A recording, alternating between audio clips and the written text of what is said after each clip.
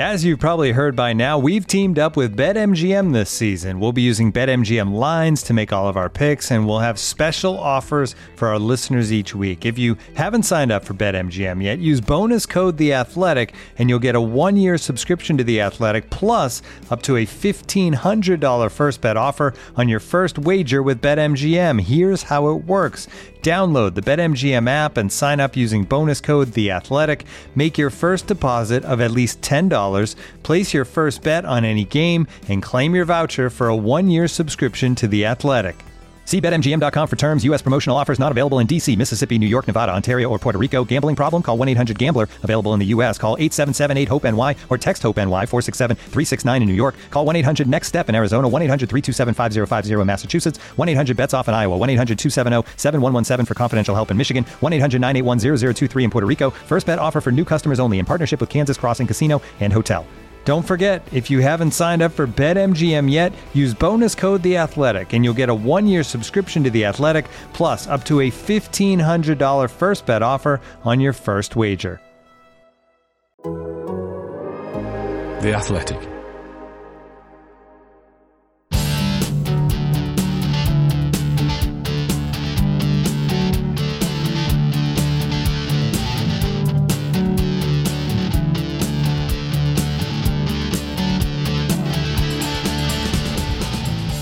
Hello and welcome to Pod on the Tyne, your go-to Newcastle United podcast, brought to you by The Athletic.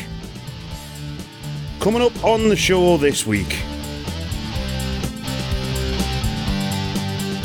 the Sky cameras come to St James's Park, but leave with Newcastle still searching for that first win of the season.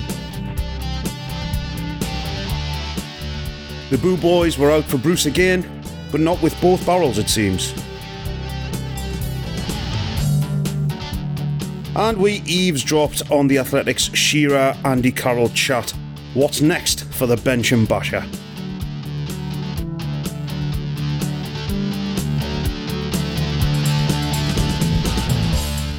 Hello, I'm Taylor Payne, and welcome back to the podcast that just keeps ticking along. Yes, it's another episode of Pod on the Tyne, and joining me as always are The Athletic's Newcastle United correspondent Chris Woff and our senior writer, Mr. George Colkin. How the devil are you, chaps? Chris, have you managed to figure out how to use the club's Wi-Fi yet, so you can ask questions in press conferences, or is that still beyond you? Hi, Taylor. I have just about worked out. Thankfully, you can hardwire in like an Ethernet cable at St James, because otherwise the internet is pretty crap. So I did ask a question. I did hear the answer this time around. So yes, I am tickety boo. Thank you. Just ticking along nicely. How about yourself? I'm not too bad at all. I'm all right. It's been a decent week. The sun's shining, and Mr. Sunshine himself, George Colkin, is with us as well. George, how are you?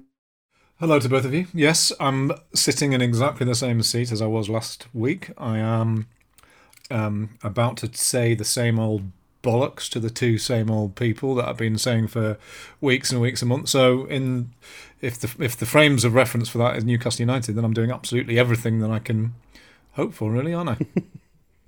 Absolutely. We wouldn't want it any other way, would we? I'm ticking over, staying exactly where I am. So that's what more could I want? Excellent stuff. Well, The Athletic is still offering 33% off new subscriptions to podcast listeners at the minute.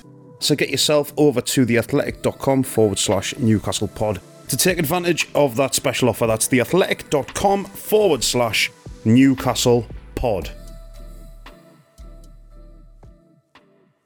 Come on, you Mackies.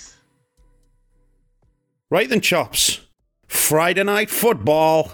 Friday night saw the Sky Sports cameras rock up to St James's Park to witness Newcastle take on Leeds in a game that was considered pivotal by fans and pundits alike.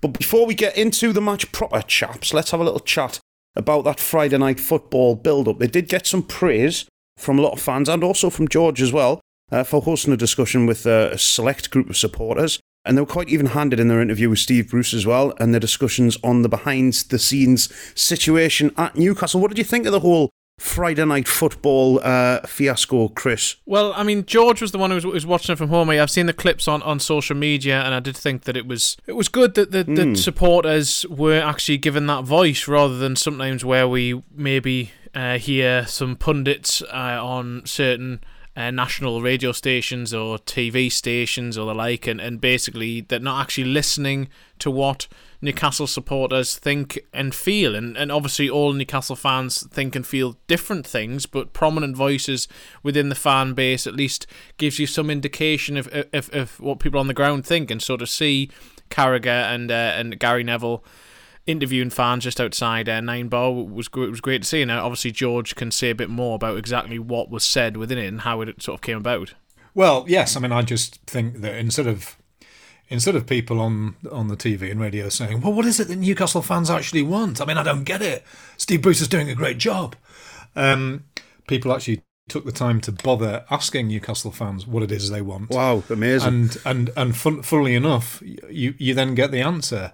So, and of course, as Chris says, you're talking about thousands of people, and there are all shades of opinion, but there was an attempt to try and put into context what the feeling is at the moment around the club and why Leeds was seen as sort of important and so on and so forth. And I just think that's really important. Instead of pretending you don't know or not understanding, make an effort to understand. And as you would expect and hope, when our fans are talked to, they come across very, very well. They're very articulate, represented by certainly by a couple of friends of this podcast in Alex Hurst and Thomas Concannon, and others, and they just explained what it's been like watching the football, what it's like having an ownership that's checked out, and what it's like having a manager in Steve Bruce who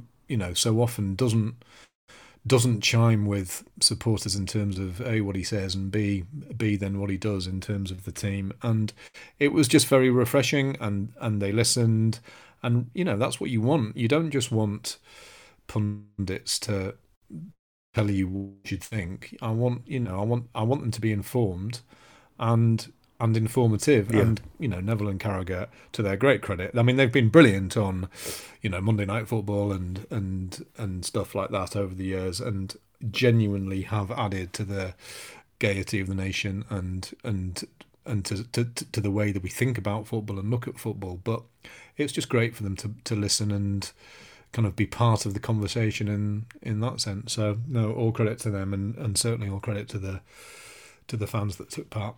Good stuff. Yeah, it was excellent. And, it's really nice to hear them asking fans. It's revolutionary, isn't it? Imagine that. Asking football fans what they think about football. Whatever next, George. No, you're right. But, I mean, it's not something that I ever, it's not something I ever take for granted. I mean, I tend to think that, I don't mean that we're different, but, we live in Newcastle.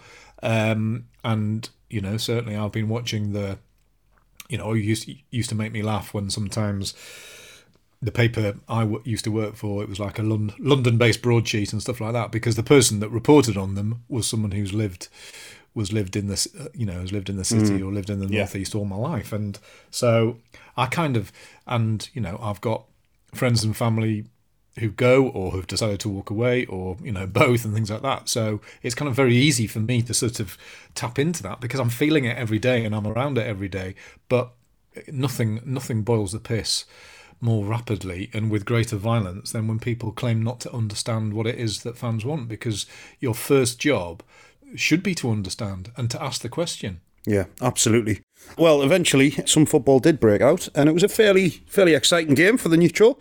About 40 attempts on goal, all in all, and Steve Bruce's men managed to eke out a 1-1 draw, and actually maybe could have won it later on as well.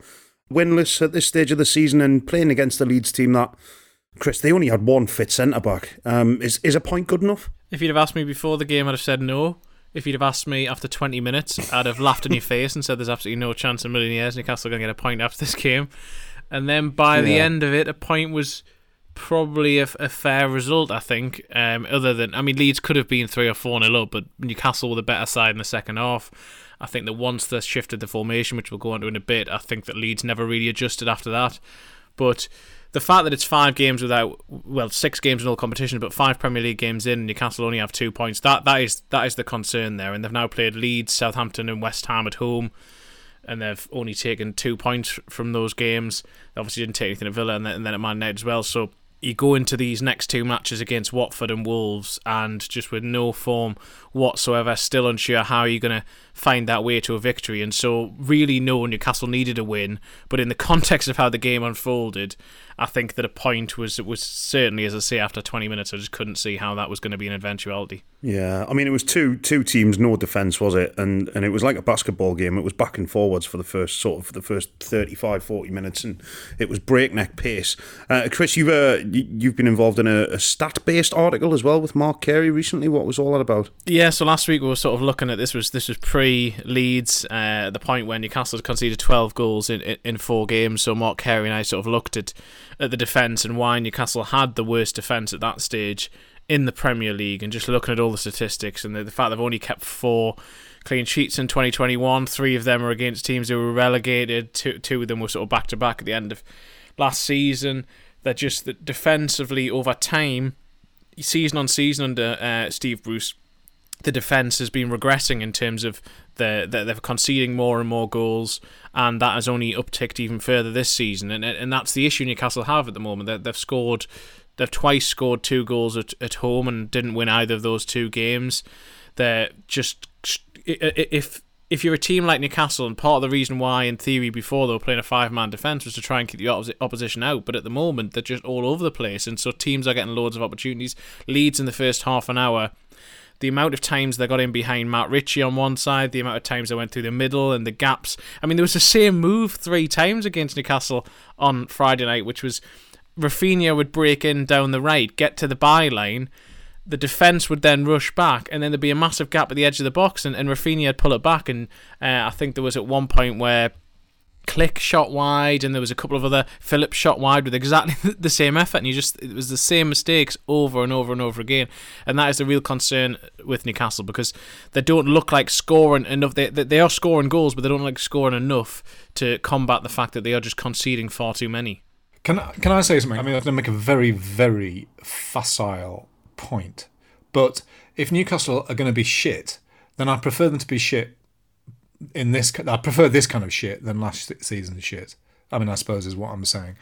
Actually, a game of basketball, I prefer to watch a game of basketball than the football that Newcastle play. Oh, absolutely. So, but again, I realise that's a very facile point, and I am very concerned about the fact that they're not winning games. And as Chris says, if they don't win these games, where do they win? How do they win?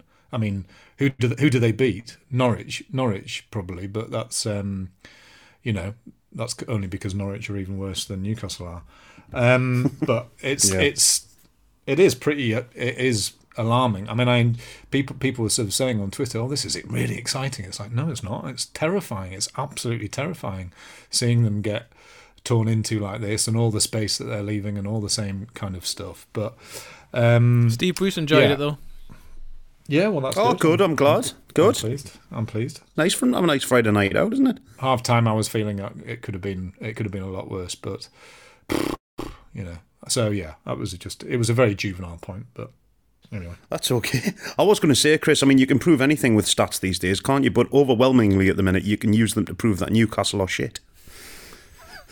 Yes, you certainly can. Unfortunately. Yeah, and there was a little bit of animosity in the crowd towards the manager, wasn't there? But I mean, let's be honest, we were probably expecting it to be a lot worse, especially after the doomsday scenario. Leeds go 1-0 up with 75 possession after 20 minutes. I think we were expecting worse than that. And Chris, you sort of wrote about this from the press box, and Michael Walker wrote about it from the point of view of the Strawberry Corner as well. And what was that feeling like inside the ground when Leeds went 1-0 up? Because I think it kind of wasn't as bad as what I thought it was going to be. Yeah, it was a really, really strange atmosphere on Friday night. And initially the plan was actually that I was going to be in the press box and George was going to be in the Strawberry Corner, but poor Ben was ill on Friday, so we had to have Michael Walker. I was going to say we had a substitute, but basically we had an improvement on who would have been there, and so George was benched. Chris, all right. And, kick a man while he's down. Shots fired there. Oh my God. I've had a horrible cold. Basically, I woke up after the Great North Run and I was just full of cold, and I've been full of cold a week. But no, it was sort of my idea. But yeah, annoyingly, Chris and Michael sort of delivered it very well, which I was a bit pissed off about. Oh, George, come on now. But jealousy will get you nowhere. I was gonna sit in the Strawberry Corner and sort of be be part of it and all that. It was obviously pretty noisy throughout. I mean, you could hear it coming through over the telly. It never quite. I mean, there are two things. I mean, firstly, I do always think that there is this tendency, particularly at Newcastle, when everybody, it's building up to be this massive thing, waiting for it. Yeah, exactly. I think people take a step back at that point and sort of think, well, you know, there's almost that sort of thing about not wanting that. I'm not using the word disloyalty, but it's not doing this in public. You know, it is on. This was similar to what you were talking about last week, where you were talking about them not wanting to kind of air your dirty laundry in public. I just think it. But the other thing is that I think the game was almost too chaotic, even for Newcastle.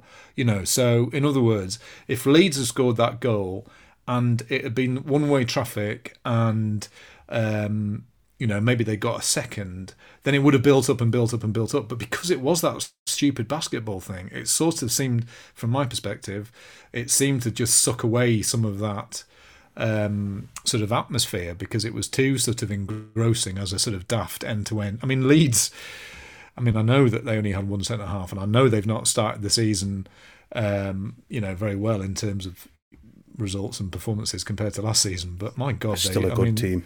There's just astonishing the way they play. Yeah, it is breakneck, isn't it? The thing about the atmosphere was that there was that, and I think that you're right that there was people almost distracted because there was so much going on the pitch, and you also have to remember, we have to remind ourselves that a lot of the most angry supporters have already walked away for a start. So I think there's still that element where they're not necessarily in the ground. But it was also strange in that you would have sort of pockets of chants about that we want Brucey out, or talking about his Sunderland links and the likes of that, and then in the next breath it would be encouragement towards the team. It would be songs about the team, or Saint-Maximin would do something, and then there would be positivity. So you could see, because Newcastle weren't so far behind that they were completely out of the game, I think that fans didn't want to fully turn in that sense, and so there were some loud moments at some point. There's absolutely no doubt about it, and it was certainly Gallagher Corner and the Gallagher in general was where the majority, at least that I could hear, of the anti-Bruce sentiment came from, and it came, as I say, it came in waves almost throughout the game. And at various different levels, but fans wanted to stick behind the team, and they desperately wanted them to get a positive. I think it was the same at Man United last week, in terms of the fans didn't turn until the game was really out of sight, and then that's when they turned in the away box. So this idea that it negatively affects the team, I don't think it is negatively affecting the team fully, because there is still that positivity, and fans are trying to show that positivity, and it's the issue they've got is with the ownership and with the manager in general. It's not with the team. They are sticking with the team, and so it's a very strange dynamic, and it's hard to explain unless you're in the stadium at that point, because, as I say, it comes in waves and it comes at different levels throughout the game.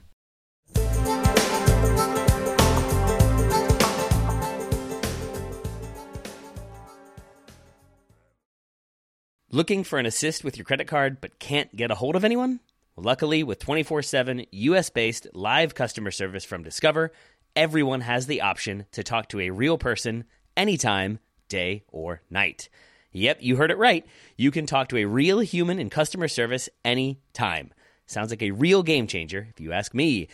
Make the right call and get the service you deserve with Discover. Limitations apply. See terms at discover.com/creditcard. Looking for an assist with your credit card but can't get a hold of anyone? Luckily, with 24/7 US-based live customer service from Discover, everyone has the option to talk to a real person anytime, day or night. Yep, you heard that right. You can talk to a real human in customer service at any time. Sounds like a real game changer if you ask us. Make the right call and get the service you deserve with Discover. Limitations apply. See terms at discover.com/creditcard.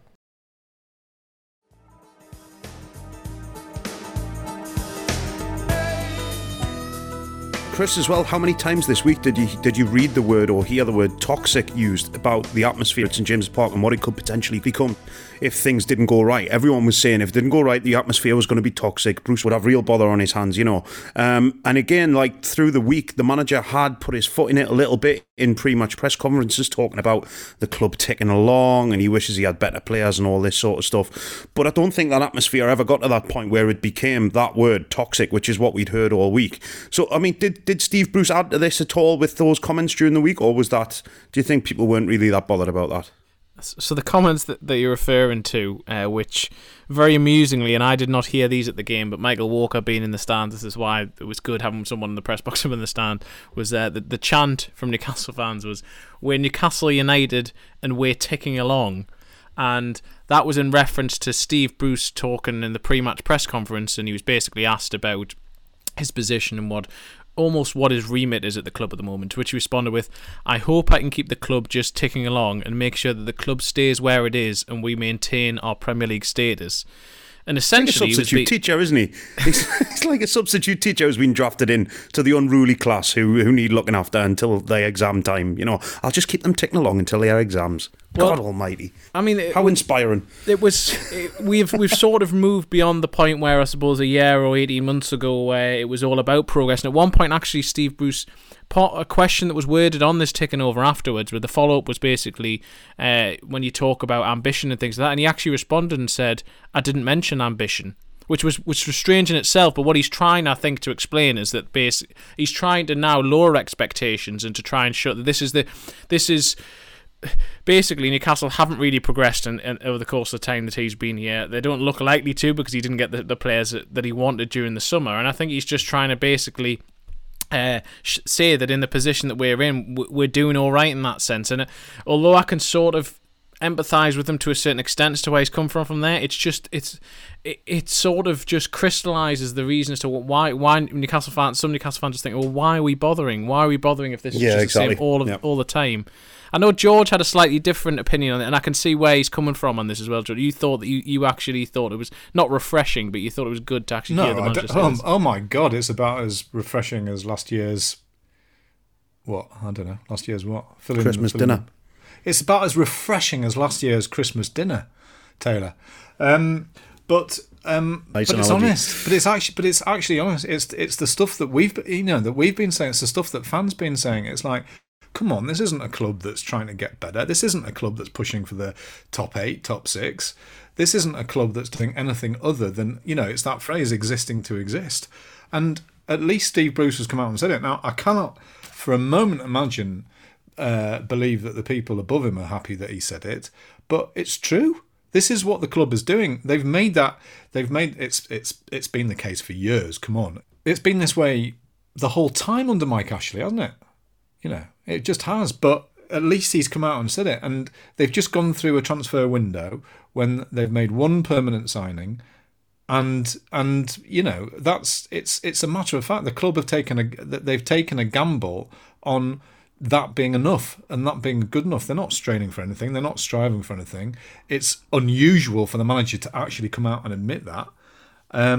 But he has, and I think at least that's honest. It's not an honesty that any of us want to hear, but it completely chimes with what most of us think. I mean, the dangerous thing is, what the bloody hell does that do for players? I mean, suddenly Joe Willock's just joined the club and signed a long-term contract, and now his manager's talking about ticking over and being the same place where they were this time, this time last year, whatever. It's like the foundations of the whole thing start to shake at this point. But it's accurate. It's accurate. You could put like 2 or 3 things after that and keep them ticking over, and then ...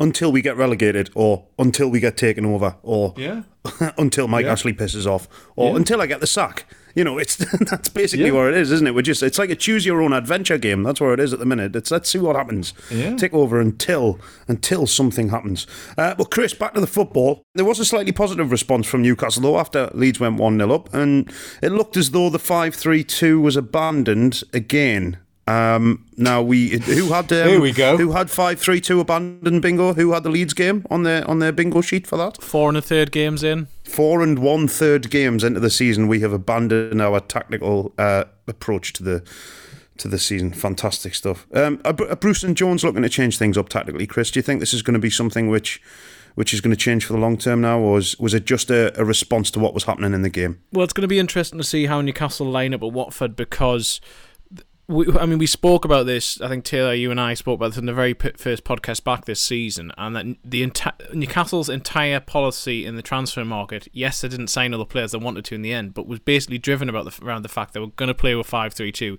They'd played it since after the Brighton game, the 3-0 loss in March. They've played 5-3-2 throughout. It worked towards the end of last season, and so it was almost like we're sticking with it because it's worked. Before that, with the formation with the split strikers, and then it came to this, and we'd said at that point that even people around the club said we're concerned because as soon as this goes wrong, they'll probably get binned. Well, half an hour into the game against Leeds, Newcastle changed the formation. They went to more of a 4-3-3. Isaac Hayden, who again was playing as a right centre-back, was moved into his natural position of a defensive midfielder and suddenly looked like a far better player playing that position. Newcastle looked more comfortable, and so had a bit of a tussle with Mike Dean, though, didn't he, in that position? he did, yeah. Mike Dean did his level best to try and did a good job on him, didn't he, Mike Dean? That was fantastic bit of Makelele style spoiling in the middle of the park there. Just. But I mean, sorry, Chris, go on.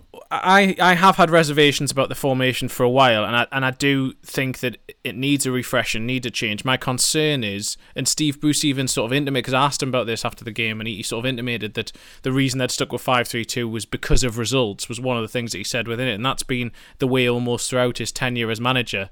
And it's this idea that 4-3-3 worked against Leeds, but it worked against a Leeds side who are chaotic and that there is space everywhere. Is 4-3-3 the answer going forward in future games? It might be. I'm not saying that it isn't. I just think it needs to be, rather than it just worked for the best part of an hour against Leeds to get Newcastle back into that match.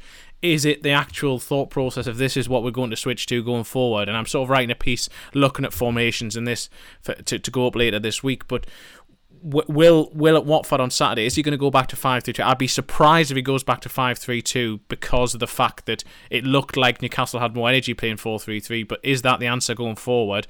I just don't quite know if it is, because it isn't. It still feels that we haven't got this vision of what Steve Bruce is trying to build towards. That's the concern I've got. It's just like, right, we'll use this for now because it's sort of working. It doesn't feel to me like Steve Bruce changes tactics to suit the opposition or to take any account into the opposition. He changes them when Newcastle result hits such a bad moment or whatever, and then it changes like that. It seems like, I mean, you have to point out that he changed things very effectively for the better, in the Leeds match. So we do have to sort of say that it's not that he's not capable of doing that, because he did, and Newcastle did look so much more solid when they went sort of 4-3-3 again, as you say, Hayden playing in his right place in midfield. It just seems strange that the way it seems to work is that it takes a bad result or run of results and then it's changed, and then that formation is stuck with. There doesn't seem to be kind of fluidity in the way that these formations are played. I don't know, maybe that was just something that I thought there. Well, I mean, we managed to get back in the game again, and Allan Saint-Maximin scored a fantastic goal, dribbling right across the box. Put me in mind a little bit of David Ginola, that goal. It was a great goal, though, and he praise indeed. It did, and Ginola used to do that as well. We'd run across defenders and they didn't know what the hell to do with it. But it was a great goal, and he seemed to be the real spark in Newcastle's attack, and he's massively important to us. Charlie J on the real-time feed from the app has asked, if Saint-Maximin gets injured, what is the plan? And I think panic. I think run around. I think in panic. I think that's all it is, isn't it? What do we do if Saint-Maximin gets injured, Chris? Like, seriously though. Well, that is the real concern. What's been refreshing so far this season about Saint-Maximin is not only has he started all 5 games, he's finished all 5 games so far. We've had 5 90-minute performances from him, which is crucial for Newcastle, because far too long either Saint-Maximin's been injured and out, or he's got to about the 60-minute mark and he's looked burnt out and he's come off limping or looking shattered. So that is a positive. He looks fit, he looks hungry. He scored 2 goals and provided 2 assists, so he's far better ratio than in any of his previous 2 seasons at Newcastle. But there is a massive over-reliance on him. You remove Allan Saint-Maximin from the team on Friday and Newcastle wouldn't have had anything really in attack. He just makes them tick. He drags defenders out of position. He's been so much more direct, I think, this season as well. Playing through the middle, he's running towards goal, he's trying to bring his teammates into play. And him and Callum Wilson, as we've said all along, are absolutely crucial to Newcastle. And if at the minute they don't have Wilson, and so they're relying even more heavily on Allan Saint-Maximin, until Wilson comes back, that they need to keep Saint-Maximin fit, they need to keep him in the side, because I don't think that they do have many options at all. Dwight Gale didn't even come on again at the weekend. Steve Bruce was asked about him, and he gave an unusual response about saying, it's partly to do with the formation we've been playing. Well, that formation does have 2 strikers up front. It does have 2 players up front. So it's like, well, if he's not going to play in that formation, when is he going to play? So that is a bit of a concern, that Steve Bruce doesn't seem to have any faith in his backup strikers, and therefore Allan Saint-Maximin staying fit, I think, is absolutely crucial to Newcastle's hopes this season. He's been effective, hasn't he? I mean, that's, we know that he's beautiful on the ball. We know that he can do amazing things. We know he's got a trick. We know he can do all the fancy stuff and drop his shoulders and beat people and things like that. But he's actually doing it in a way, in the right areas, and is being effective, and that's absolutely vital. It's been great to see, and he has to carry it on. I mean, he has to carry it on. As Chris says, with no Wilson, then there was such a dearth of alternatives. So, yeah, bring it on. But I mean, no, it was. I mean, he actually. I mean, I don't want to say I've been a cynic in terms of Saint-Maximin, because I haven't. Because to go back to that beautiful Michael Chaplin phrase, the Bobby Dazzler, he has been our Bobby Dazzler for a couple of seasons. But for him to be doing it in a way that is actually making a difference in the bits of the pitch where you need him to make a difference. George, would you agree that his decision making's kind of got a bit better as well? I think that's part of it, isn't it? Yeah, exactly. It's knowing when to pass the ball. It's knowing when, it's that classic thing about, I'm sure we all remember Ben Arthur doing some sort of extraordinary stuff on the ball, but he would very often give the ball away and put the whole team in trouble. And that's, that is such a kind of key thing from players like that who can make a difference. Is actually knowing when to do, when to pass, when to beat your man, when to give it simple, when to do that. And it's easier said than done. Of course, I'm making it sound very straightforward in the heat of the moment when you're running at 95 miles an hour and you've got 7 people around you. But no, my God, he was great to watch. He was great to watch against Leeds, wasn't he? And yeah, actually doing it, not just not threatening it, but actually doing it.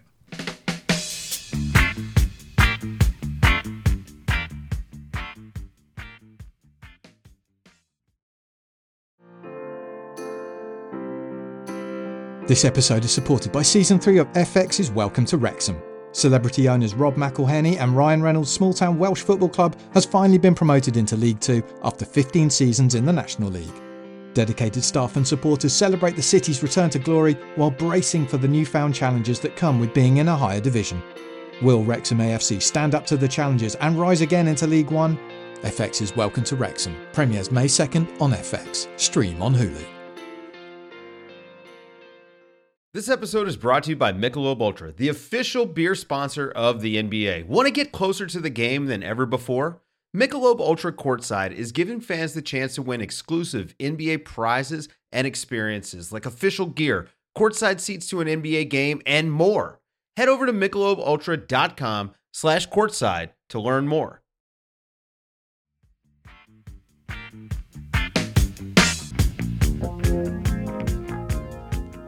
Right, this week saw 2 former Newcastle number 9s sit down for a very revealing chat.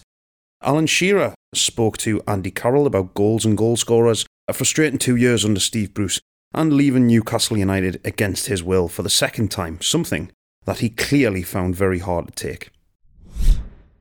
Obviously, it was a little bit upsetting for me that I wanted to be there, and all my family wanted me to be there, and then I'm suddenly not, and it was hard, but like I say, that's what it is. You just got to get on with it, and that's how the contract ran out, and just got to move on and find elsewhere. How do you reflect on the 2 years that you had there at Newcastle? It was tough. Like I say, I wanted to play more games. I would play, and then I would not play the next game, or I would come on for the last minute of a game, and it was a bit stop-start really. I remember obviously we played against West Ham. I think it was we beat West Ham the first game of the season, and probably to this day it was probably the best game that we played as a team. And then the next game I got took off at half time in the Brighton game, and I never played until Christmas. Yeah. And obviously it was disappointing as well, because I think that we played really well the first game of the season, and the Brighton game we were obviously disappointed with the result and the performance, but it was kind of blamed on me really. I'm not playing again. Did you think you'd get the number 9 shirt, or did you want the number 9 shirt when you come back? I know Joe Linton had it. I think you were probably seen as a bit of a mentor to him. What was he like, and do you think the number 9 shirt was a bit heavy for him? I don't even. I think obviously the way he plays. I actually think he's absolutely brilliant. I think he's probably been playing out of position as a number 9. I don't think really is a number 9. He's probably out wide, and you see him in training. He finishes left and right feet. He scores with his head. He's a great finisher, and he's good. But as a number 9, I think he probably knows himself. He's not really a number 9, and that's obviously why Callum's got it now.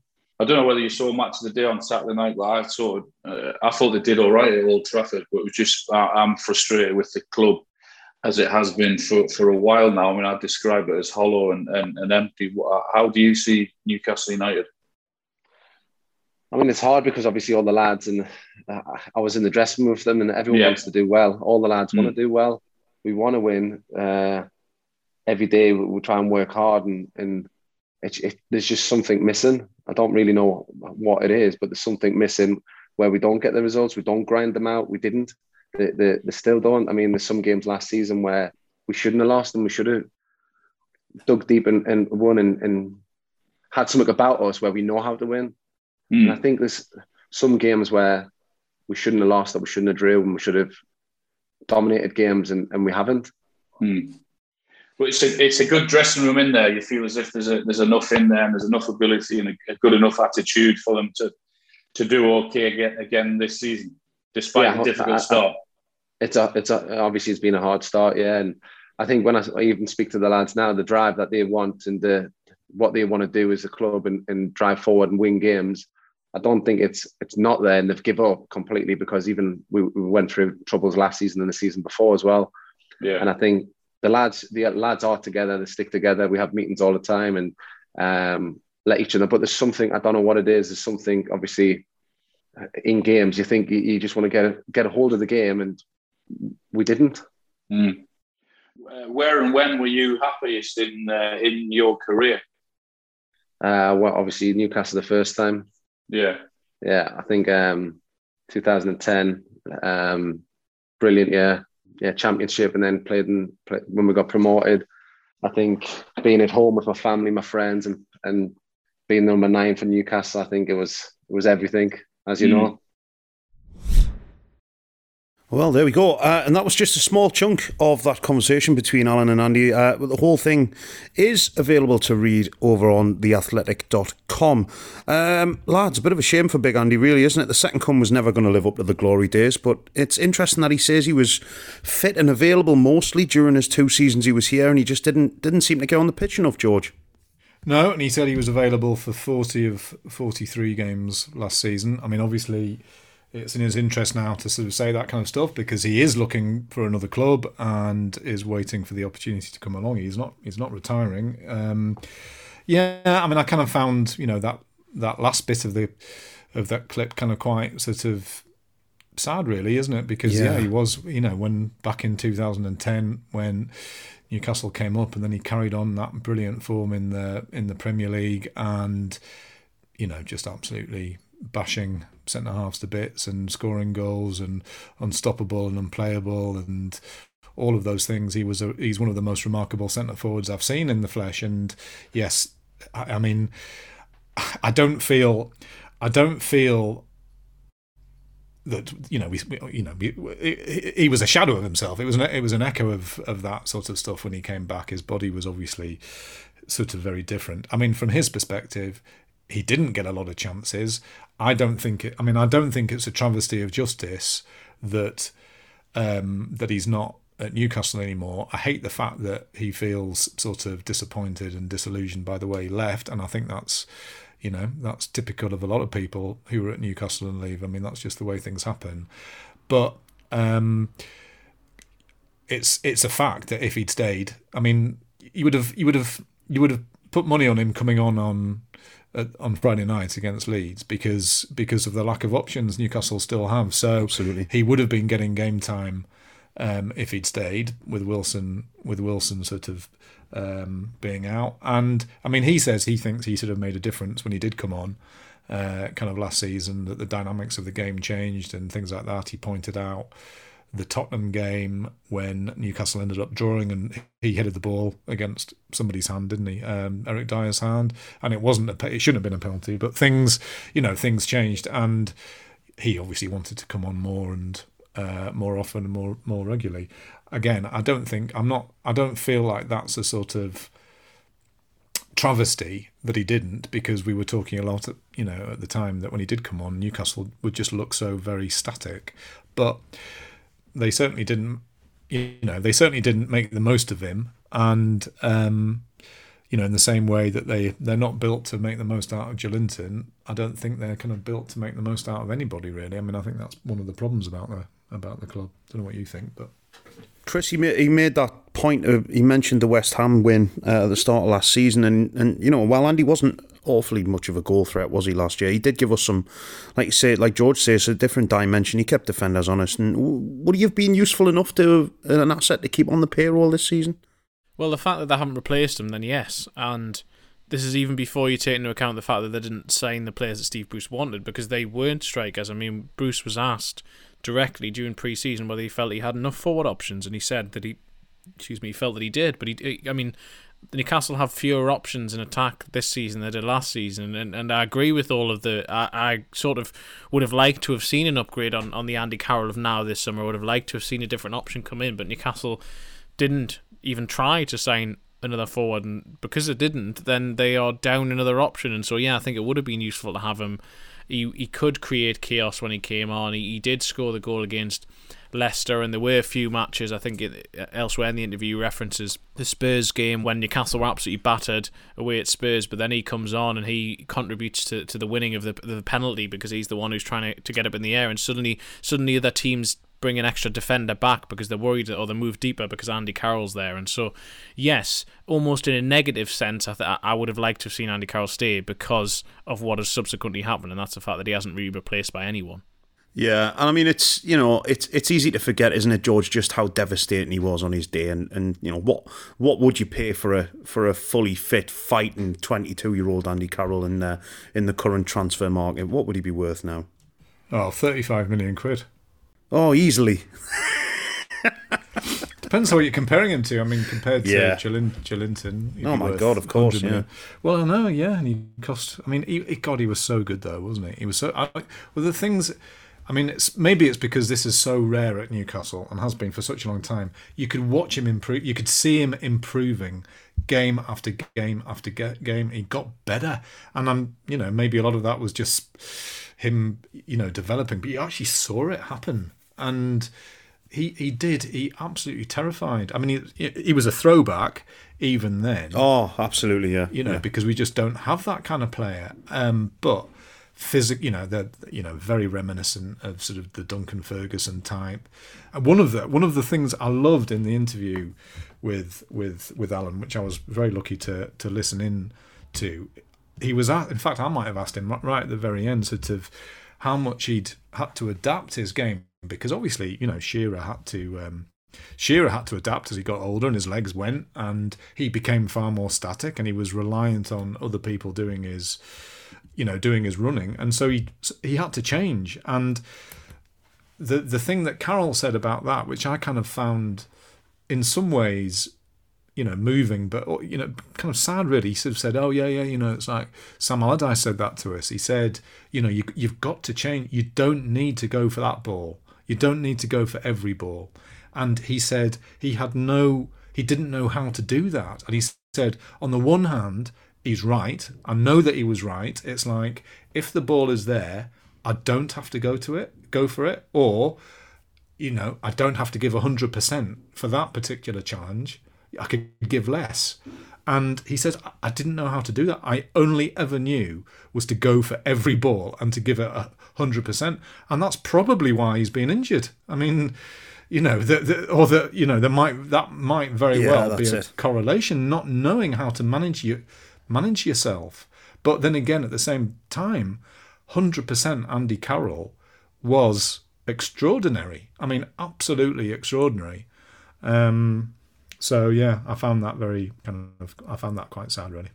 He was that player, wasn't he, though? And I love these type of players where all they cared about was getting that ball into the net, and it was, if I have to take everything in the stadium with me to get it into that net, St John's ambulance man, hot dog stand, referee, everything's going in there, and I'm making sure the ball goes in the net.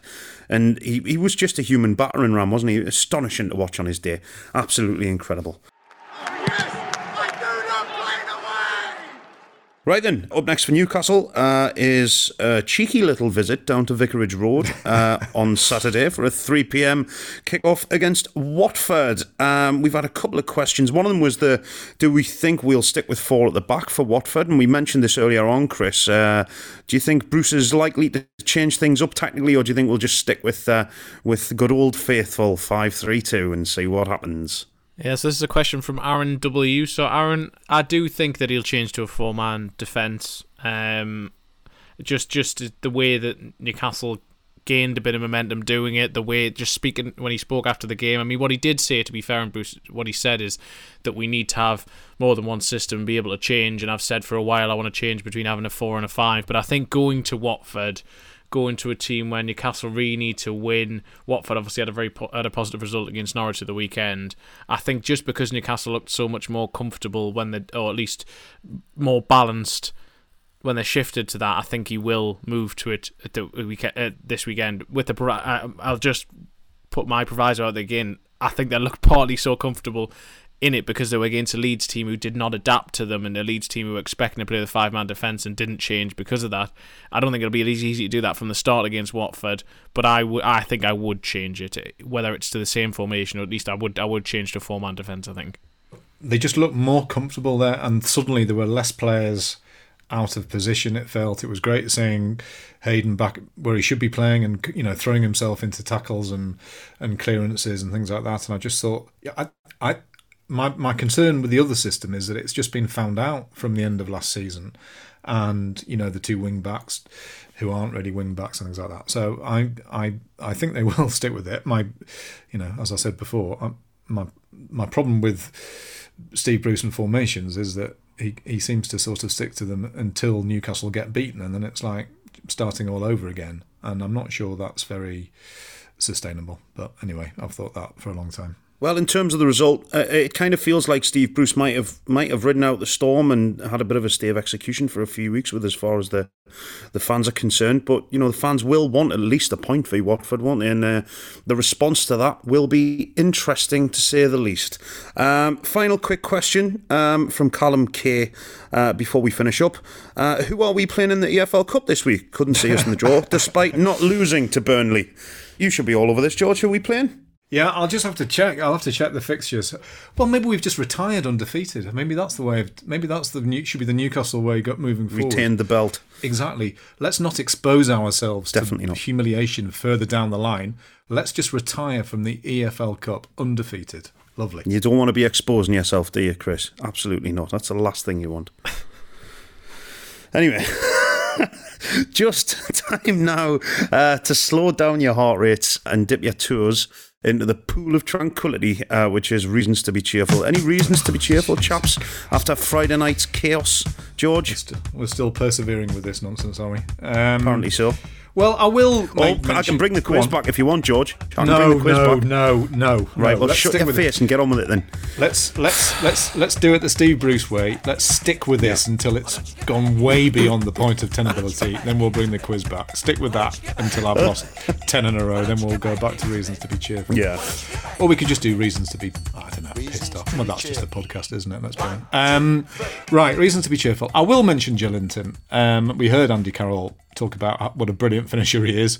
I'm not sure I can see that from what I've seen over 2 and a bit years, but I did think he played very well against Leeds. I mean, apart from the obvious bit, which was not shooting very well, but that miss. I know. But and so normally I wouldn't normally say this because I do think that the shooting bit is the most important, but I do think he made a positive contribution to the team, and I think without him they would have struggled. He did have some physicality.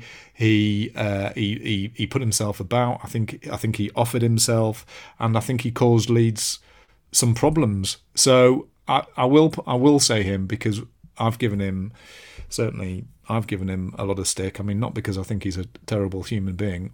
I blame the club for this 100%. I don't blame him for it, but I thought he actually played very well. So I'm going to say Joelinton is a reason to be cheerful.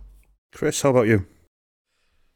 Yeah, I'm not quite as positive on the Joelinton front, but I'm not gonna necessarily fully agree you're with so George there. negative. You're so negative. I was scraping the barrel there. I mean, I was absolutely. There was a barrel, and I was scraping it with my fingernails, and that's what I came up with. I do agree that he was better, but I still think relative. That's almost relative. Well, to him. I just think there is more to come from, and that is the frustration I still have with Joelinton. Is I do actually think there is more to come from him. So I'll say that as a positive, but my positive would be the obvious one, and that would be Allan Saint-Maximin. And I do think that I agree with what George said earlier. There were points certainly towards the start of last season. Have I not already said him? Have I not already said him in this segment this season? You can't just repeat. I mean, I could have done that. That's too easy. We've done a big thing on him.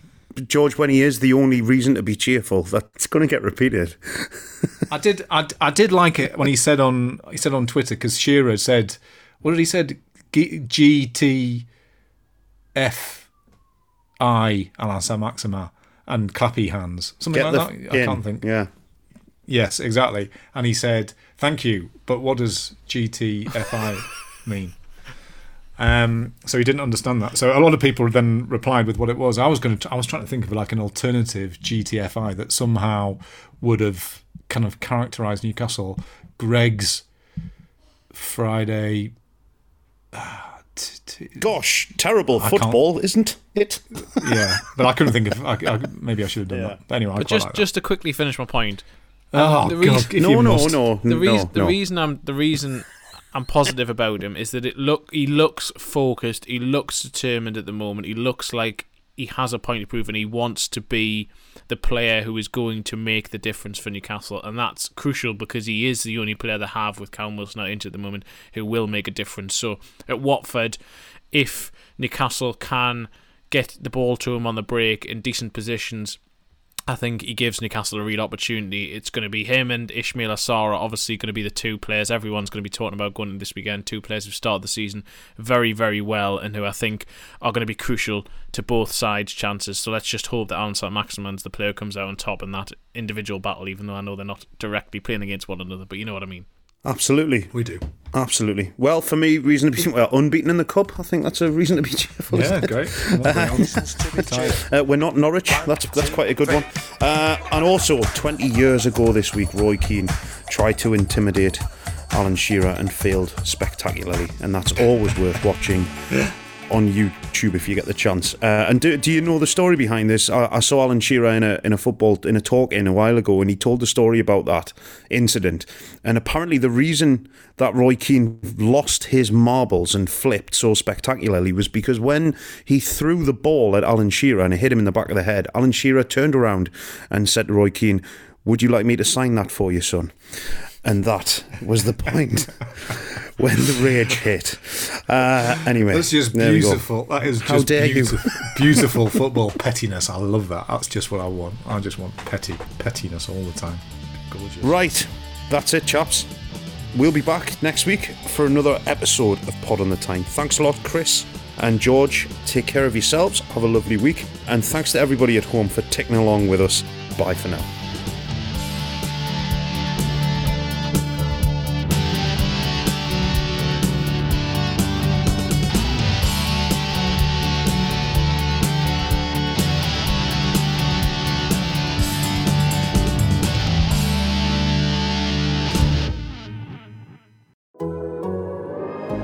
The Athletic.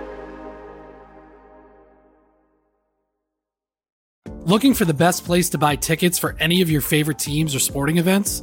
We've got the spot. Our partner, StubHub, has been the leading ticket marketplace in the world for over 20 years, providing a 100% guarantee with every order.